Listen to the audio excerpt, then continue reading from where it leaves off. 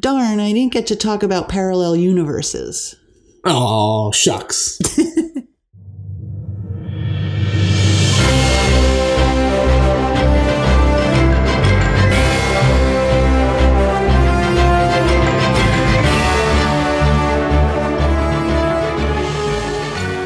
This is Not the Destination, the podcast about staying creative and discovering your path.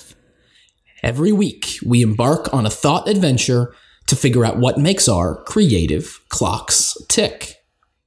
This is a chance for us to recharge and take stock of why and how we want to make great stuff. This is Season 1, Episode 12, the last episode of this season.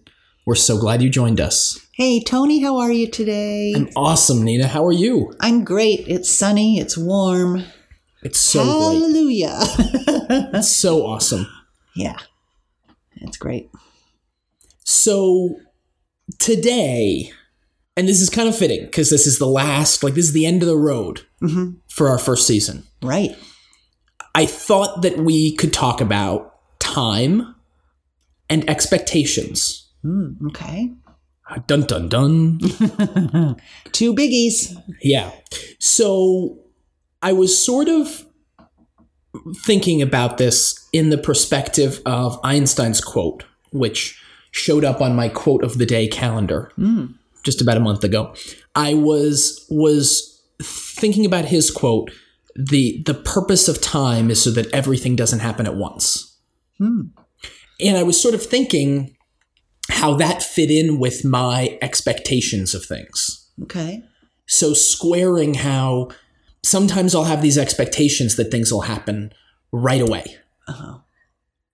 And that in some ways that's kind of boring.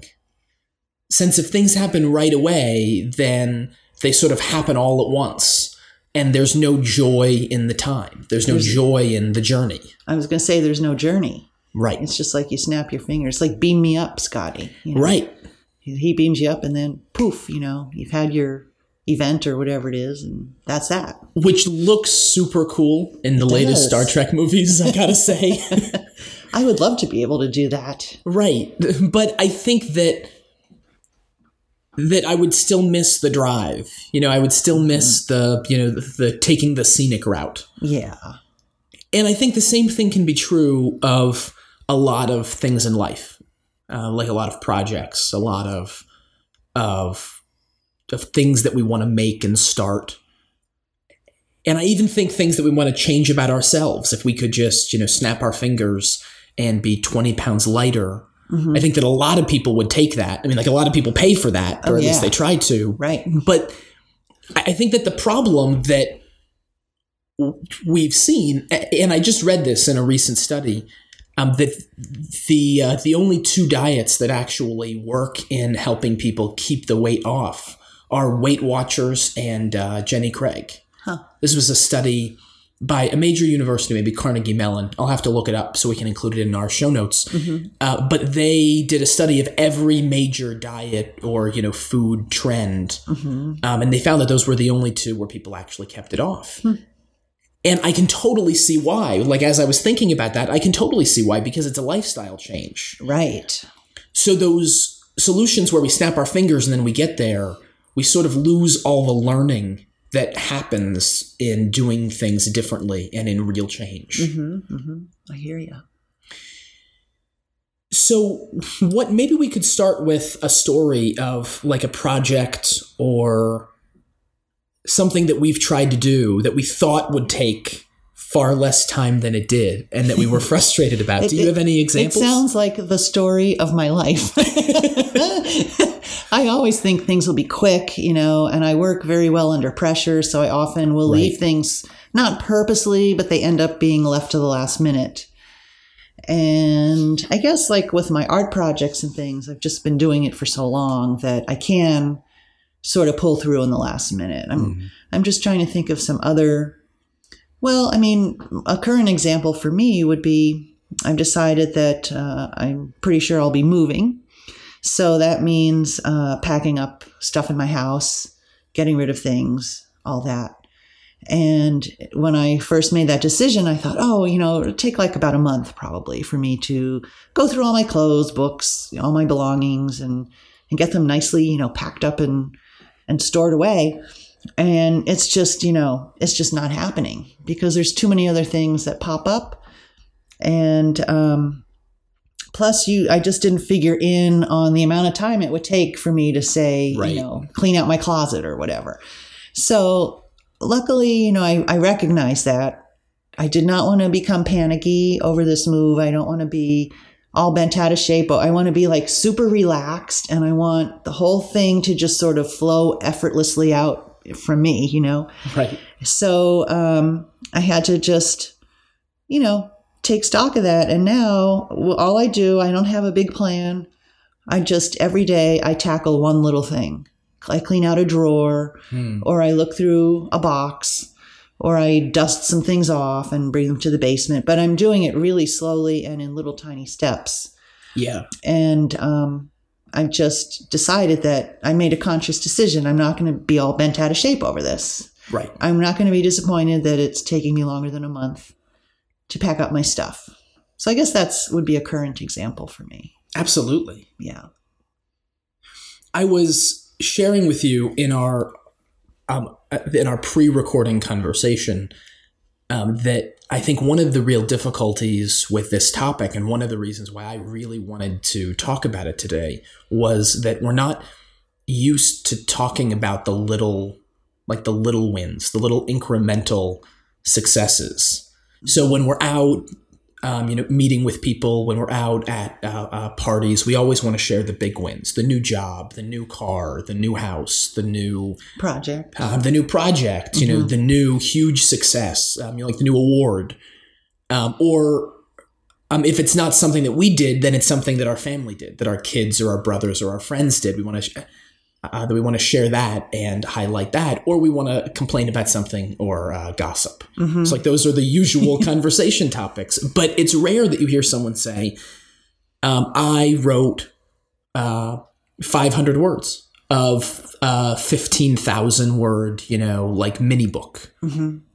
Like you never hear someone say that. They wait until they finish the book and it gets, 10,000 likes on Facebook. Right. And that's when somebody's willing to say that. Right.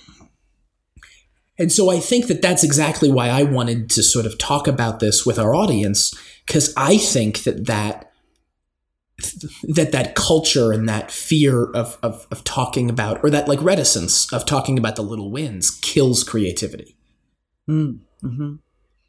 Since we're constantly feeling bad that we didn't do more. We don't have something to show for it. Mm-hmm. Except we do have something to show for it, since 15,000 words is made up of many 500-word writing sessions. Absolutely.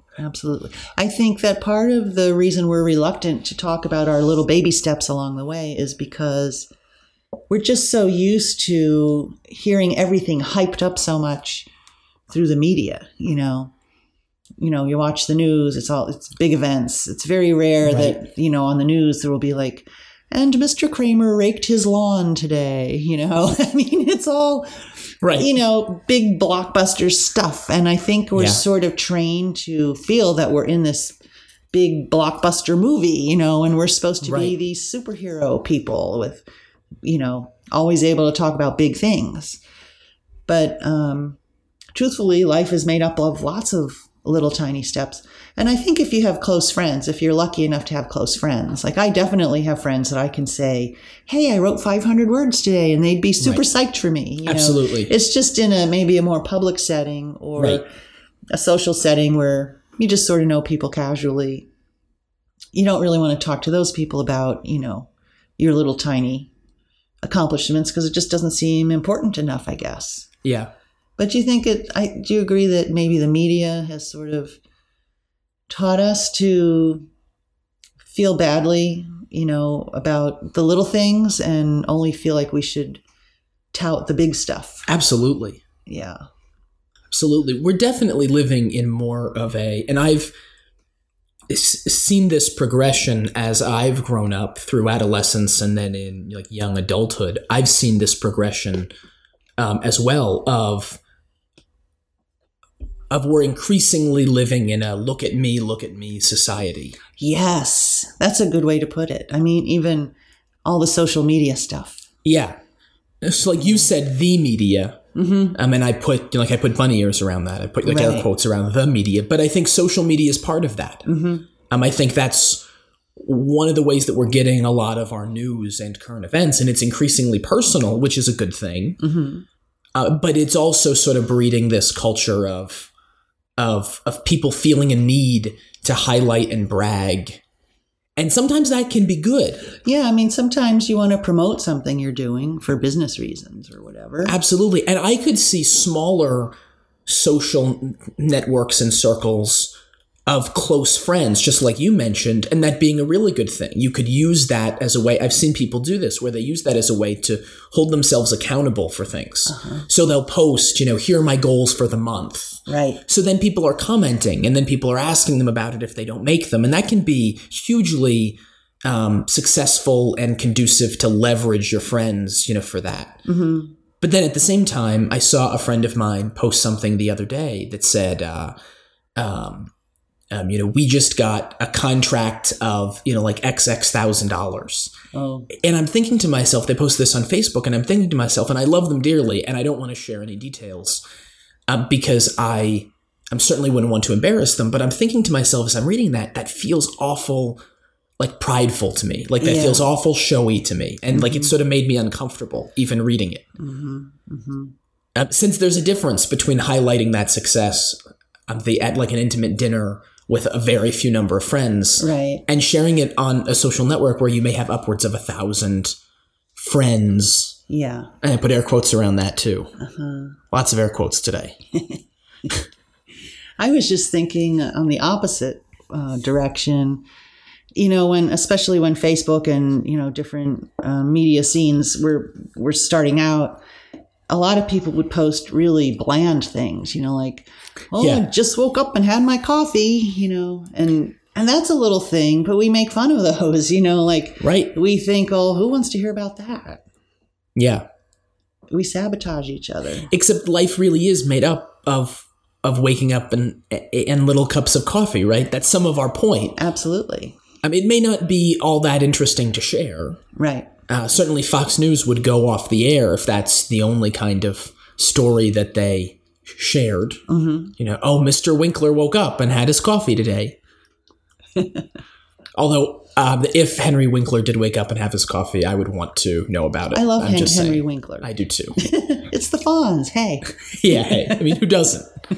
For real. But, certainly that's not big news. That's not exciting. But I think that's some of where we have to compartmentalize that for ourselves and constantly remind ourselves that those big stories are the culmination of all those little wins. Mm-hmm. So we need to celebrate those. If not just for ourselves, we need to celebrate those.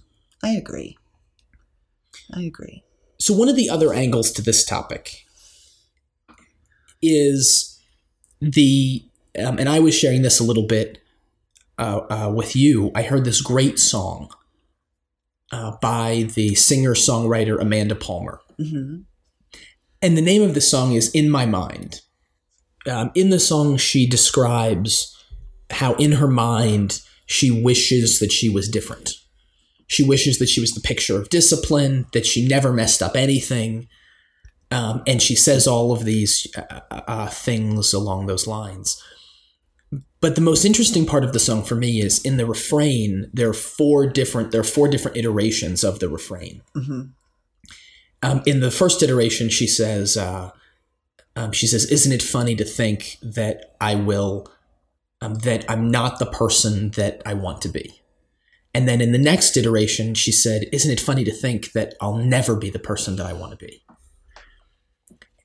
And then in the next iteration, she said, isn't it funny to think that I don't want to be the person that I wanted to be? Mm-hmm. And then in the final iteration, she says, isn't it funny to think that I already am the person that I want to be?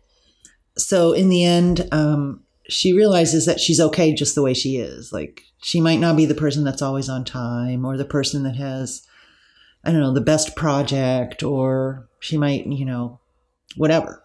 Right. She realizes that, you know what, I'm just okay the way I am. Yeah. Pretty much, right? So she's accepted that for the way it is. Mm-hmm.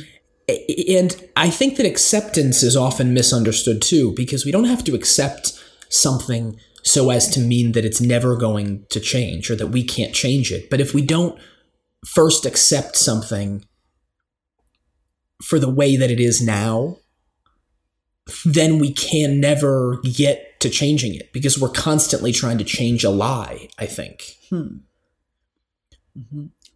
So I think that's this paradox of acceptance and expectations.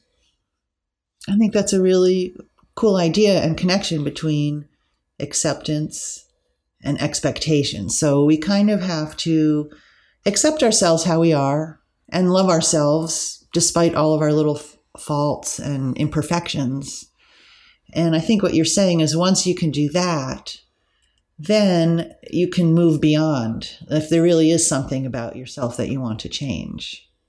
Absolutely. Something about yourself, something about a project that you're working on. Right. It's sort of like, to use a painting analogy, it's sort of like if you paint something, and we'll use the medium of a watercolor, for instance, and you don't like the way that it is, and you're constantly trying to pick at that spot. So like you didn't do the trees quite right, and you're constantly, I think that I did this once, like for an art project in, high school, where I was constantly going back and I was trying to change it and fix it. And with watercolor, it doesn't work. I just kind of ended up having a gray, muddy mess of, a tree or whatever the thing was that I was, picking at. Yeah. And some of that was, I think, ego. I didn't want to call it complete when it wasn't exactly the way that I wanted it to be. Okay. But some of what I could have done was say, this was a really good try. I could have said, this is the way that it is. And I learned a lot doing it. And the next time, I'm going to try and do that tree differently. Right. And I could have spent all that time and energy making a new painting instead of essentially ruining the one that I had. Mm-hmm. So bringing that analogy back to life, I think that we do that sometimes in sabotaging ourselves, sort of. Mm-hmm. So we sabotage, things that we're trying to do by just subtly picking at them. Yeah, focusing on one little thing maybe. Right. Over and over again. When really you want to look at the whole picture and be okay with yourself. Right. The way you are. Yeah. Right? I think that's the point. Yeah. So I'm sharing some of this with the audience, but I've sort of changed some of what I've been doing professionally this year. So since we've been recording our season 1, I've just about totally changed what my company's doing and what I'm doing within my company. We used to focus mostly on creative services sort of projects, so graphic design and website design and things like that. And now we've pivoted totally just to focusing on the consulting end of things, which we had always done, but now we're really doing that just about exclusively. And some of what that meant to the sorts of clients that we were looking for and to the revenue streams is I sort of had to start over, kind of. Right. So I had some contracts and jobs that were continuing, but I sort of had to build again from scratch. So some of what that's meant is I've had to change a lot of things and to start doing different things. And I sort of had this expectation that I would be further along than I am now. Mm-hmm. And I sort of sat back, and especially thinking about this quote, I sort of said to myself, first of all, that's a crazy expectation. And second of all, I have a lot more things that I have to learn. Mm-hmm. So we sort of changed things up. So I'm doing a lot more networking out in the community, and I'm doing a lot more of the sales job, whereas I used to have people that did that. Mm-hmm. So that wasn't my role. So I'm dropped into these new challenges and these new ways of doing things. And so I built up this mental sort of expectation that I would have it all figured out by now and be this huge success. Right.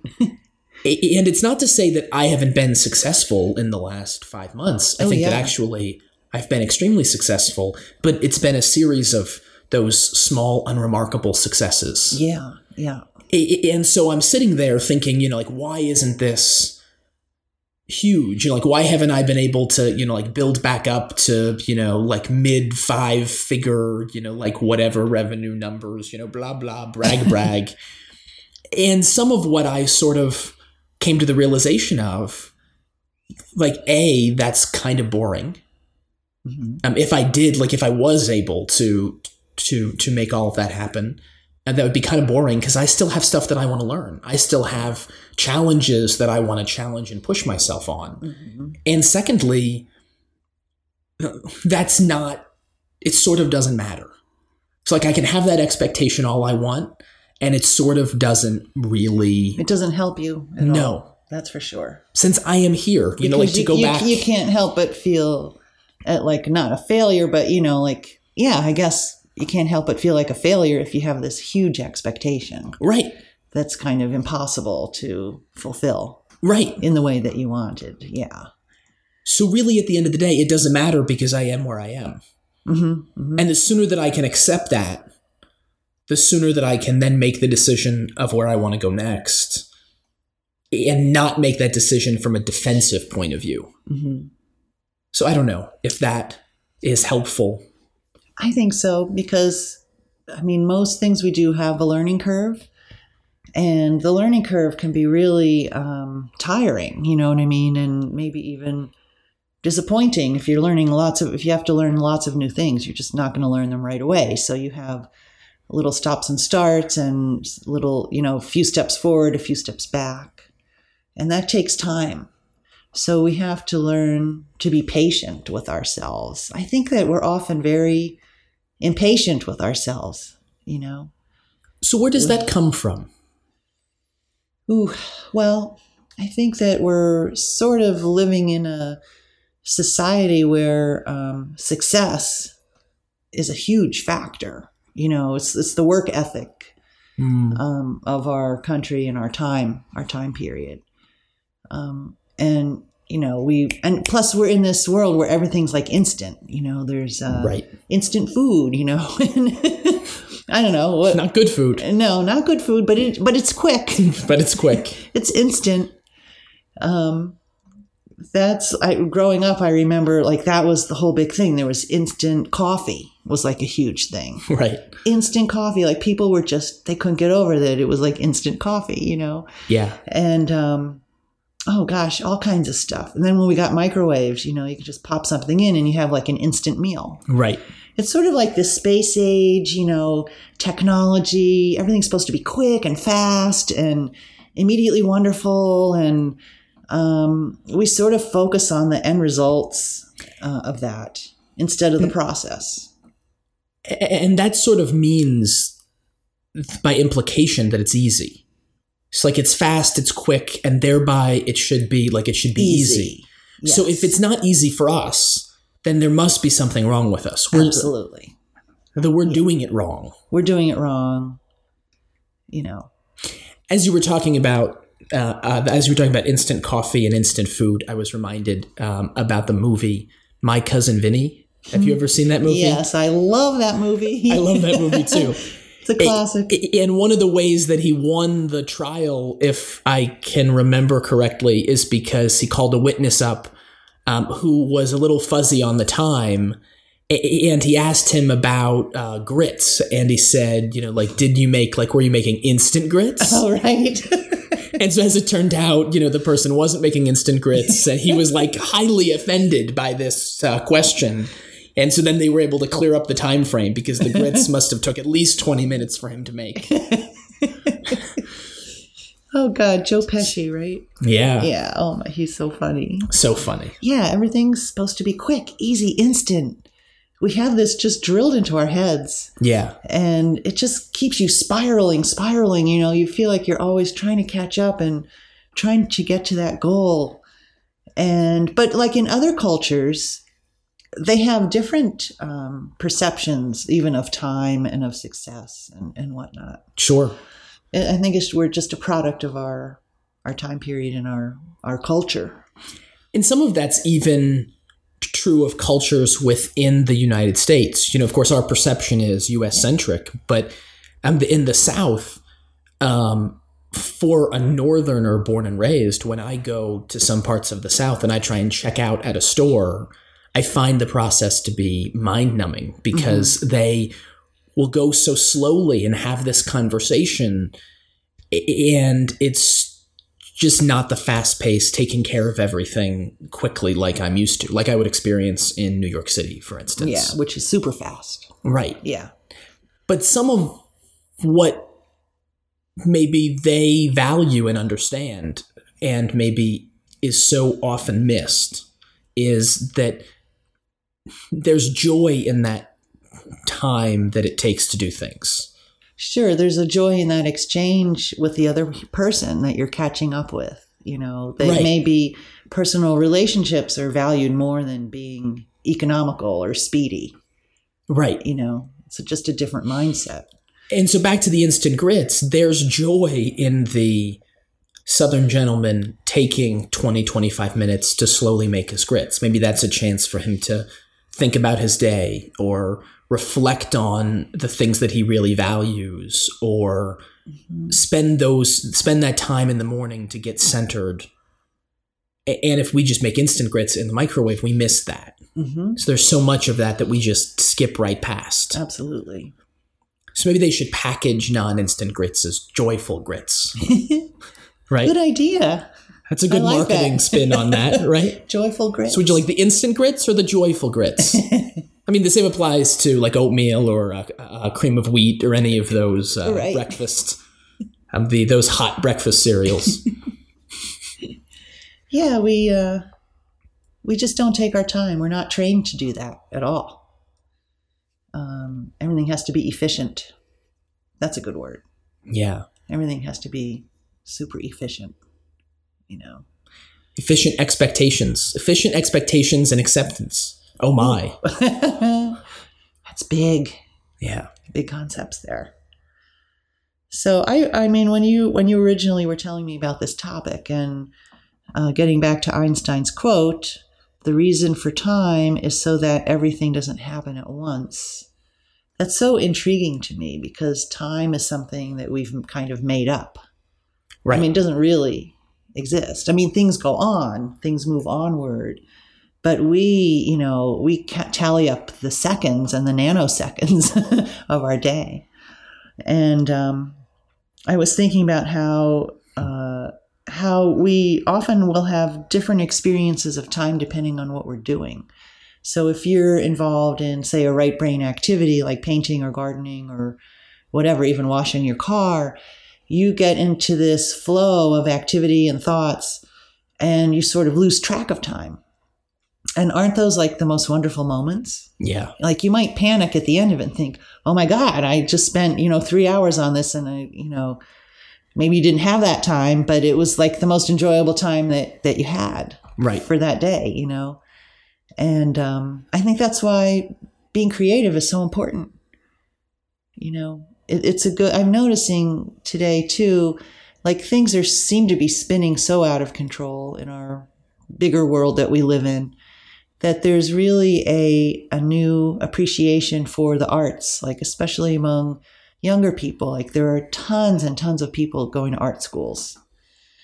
And we haven't had that sort of a interest in the arts since the 70s, really. Wow. Like the 60s, 70s were very big on the arts. Most colleges had art programs or art majors. Right. And then during the 80s and 90s and early 2000s, it's just sort of ebbed away. Mm-hmm. And now there's a big resurgence of it. Like, for instance, the Savannah College of Art, which I took my son to visit that. They have like 6,000 art students there. It's huge. Unbelievable. It's like there are art students enough to fill an entire city. Yeah. It's so wonderful. Yeah, it really is. So I think, since we're talking about creativity, we have to really, really try, especially if you are a creative person, you have to try not to get too caught up in the whirlwind of life and, all those big goals that society has out there. Maybe we won't ever reach those goals. It doesn't mean we're not going to have a great life. In fact, we might even have a way better life, not trying to reach those goals. I'm struggling with it because lately I've seen a couple of really wonderful movies or documentaries about Buddhist monks. Right. And the most recent one I saw was about Nicholas Vreeland, who is the grandson of Diana Vreeland, who was the editor of Vogue for many years. Oh. And so he came from this incredible rarefied atmosphere. He was really well educated. His family's, had an interesting family, very into the arts and things. And when he was 28, he basically walked away from it and got rid of all his possessions and became a monk. And as I'm getting rid of all my possessions, I'm thinking maybe I should just keep going, maybe I should just get rid of everything. I mean, I wonder what that would feel like. Yeah. I mean, can you really imagine what that would feel like to just have you? Right. I don't think I'll, get that far with it, but it's like tantalizing to me. I think it's because I am creative and I get tired of that grind, that whirlwind is just it's like exhausting. Yeah. Right. It's just exhausting.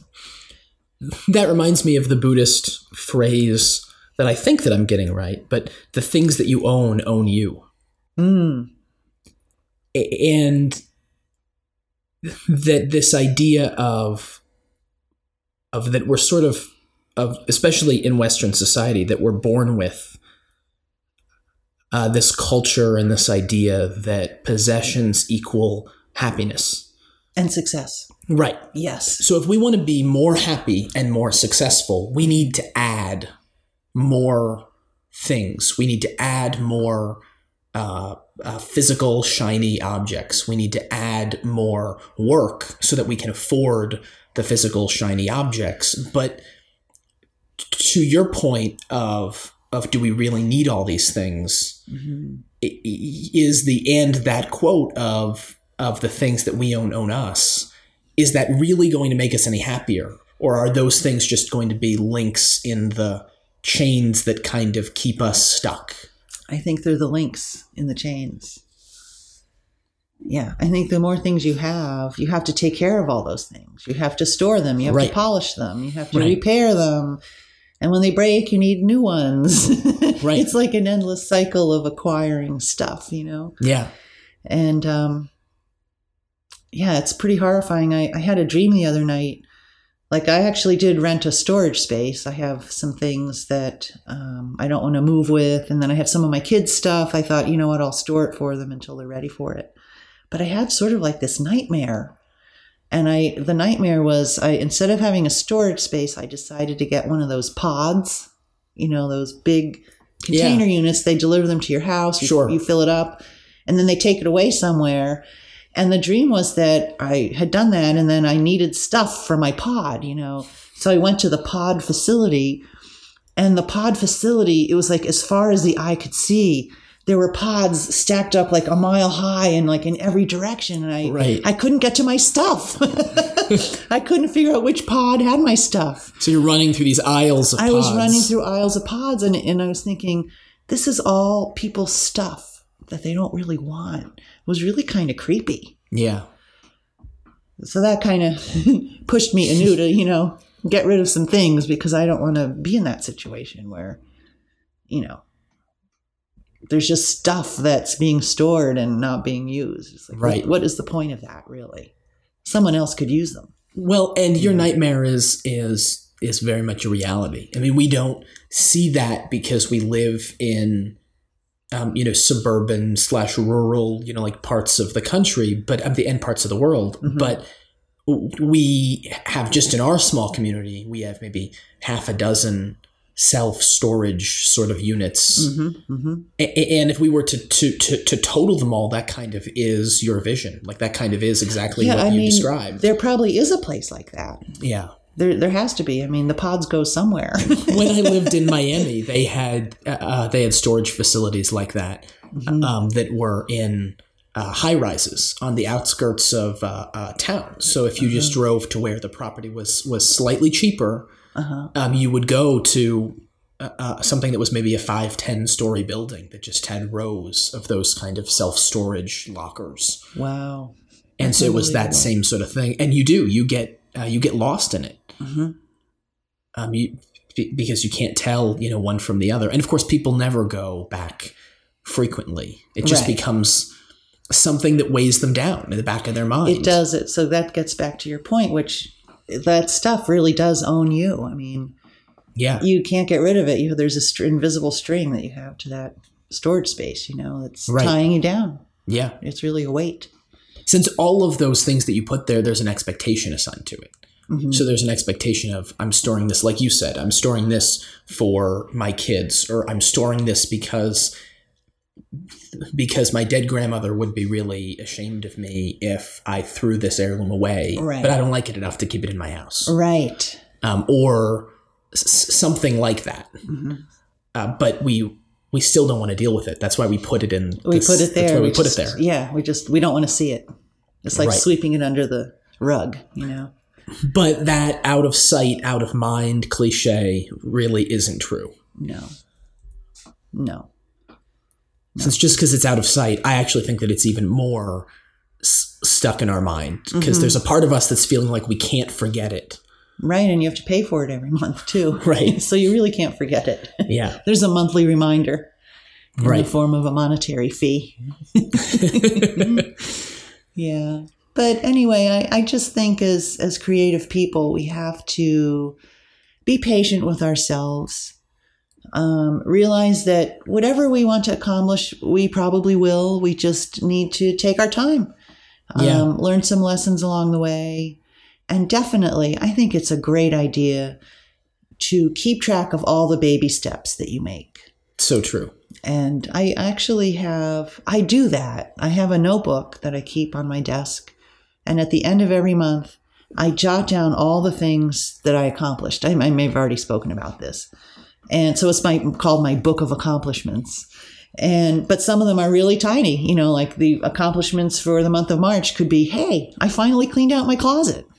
Not very exciting to anyone else, but all those little things add up. Yeah.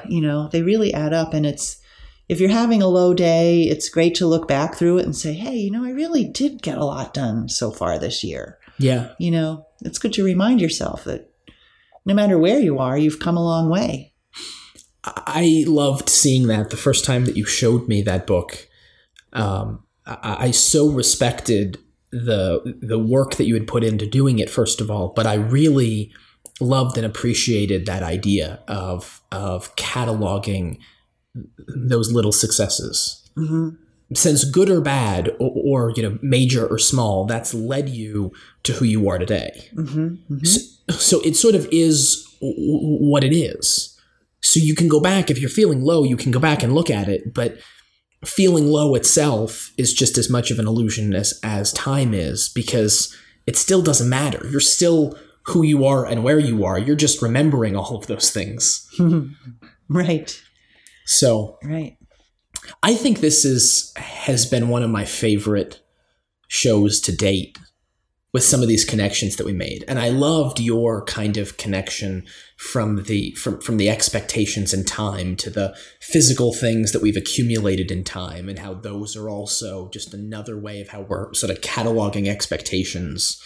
I love that twist on it. I wouldn't have thought of that.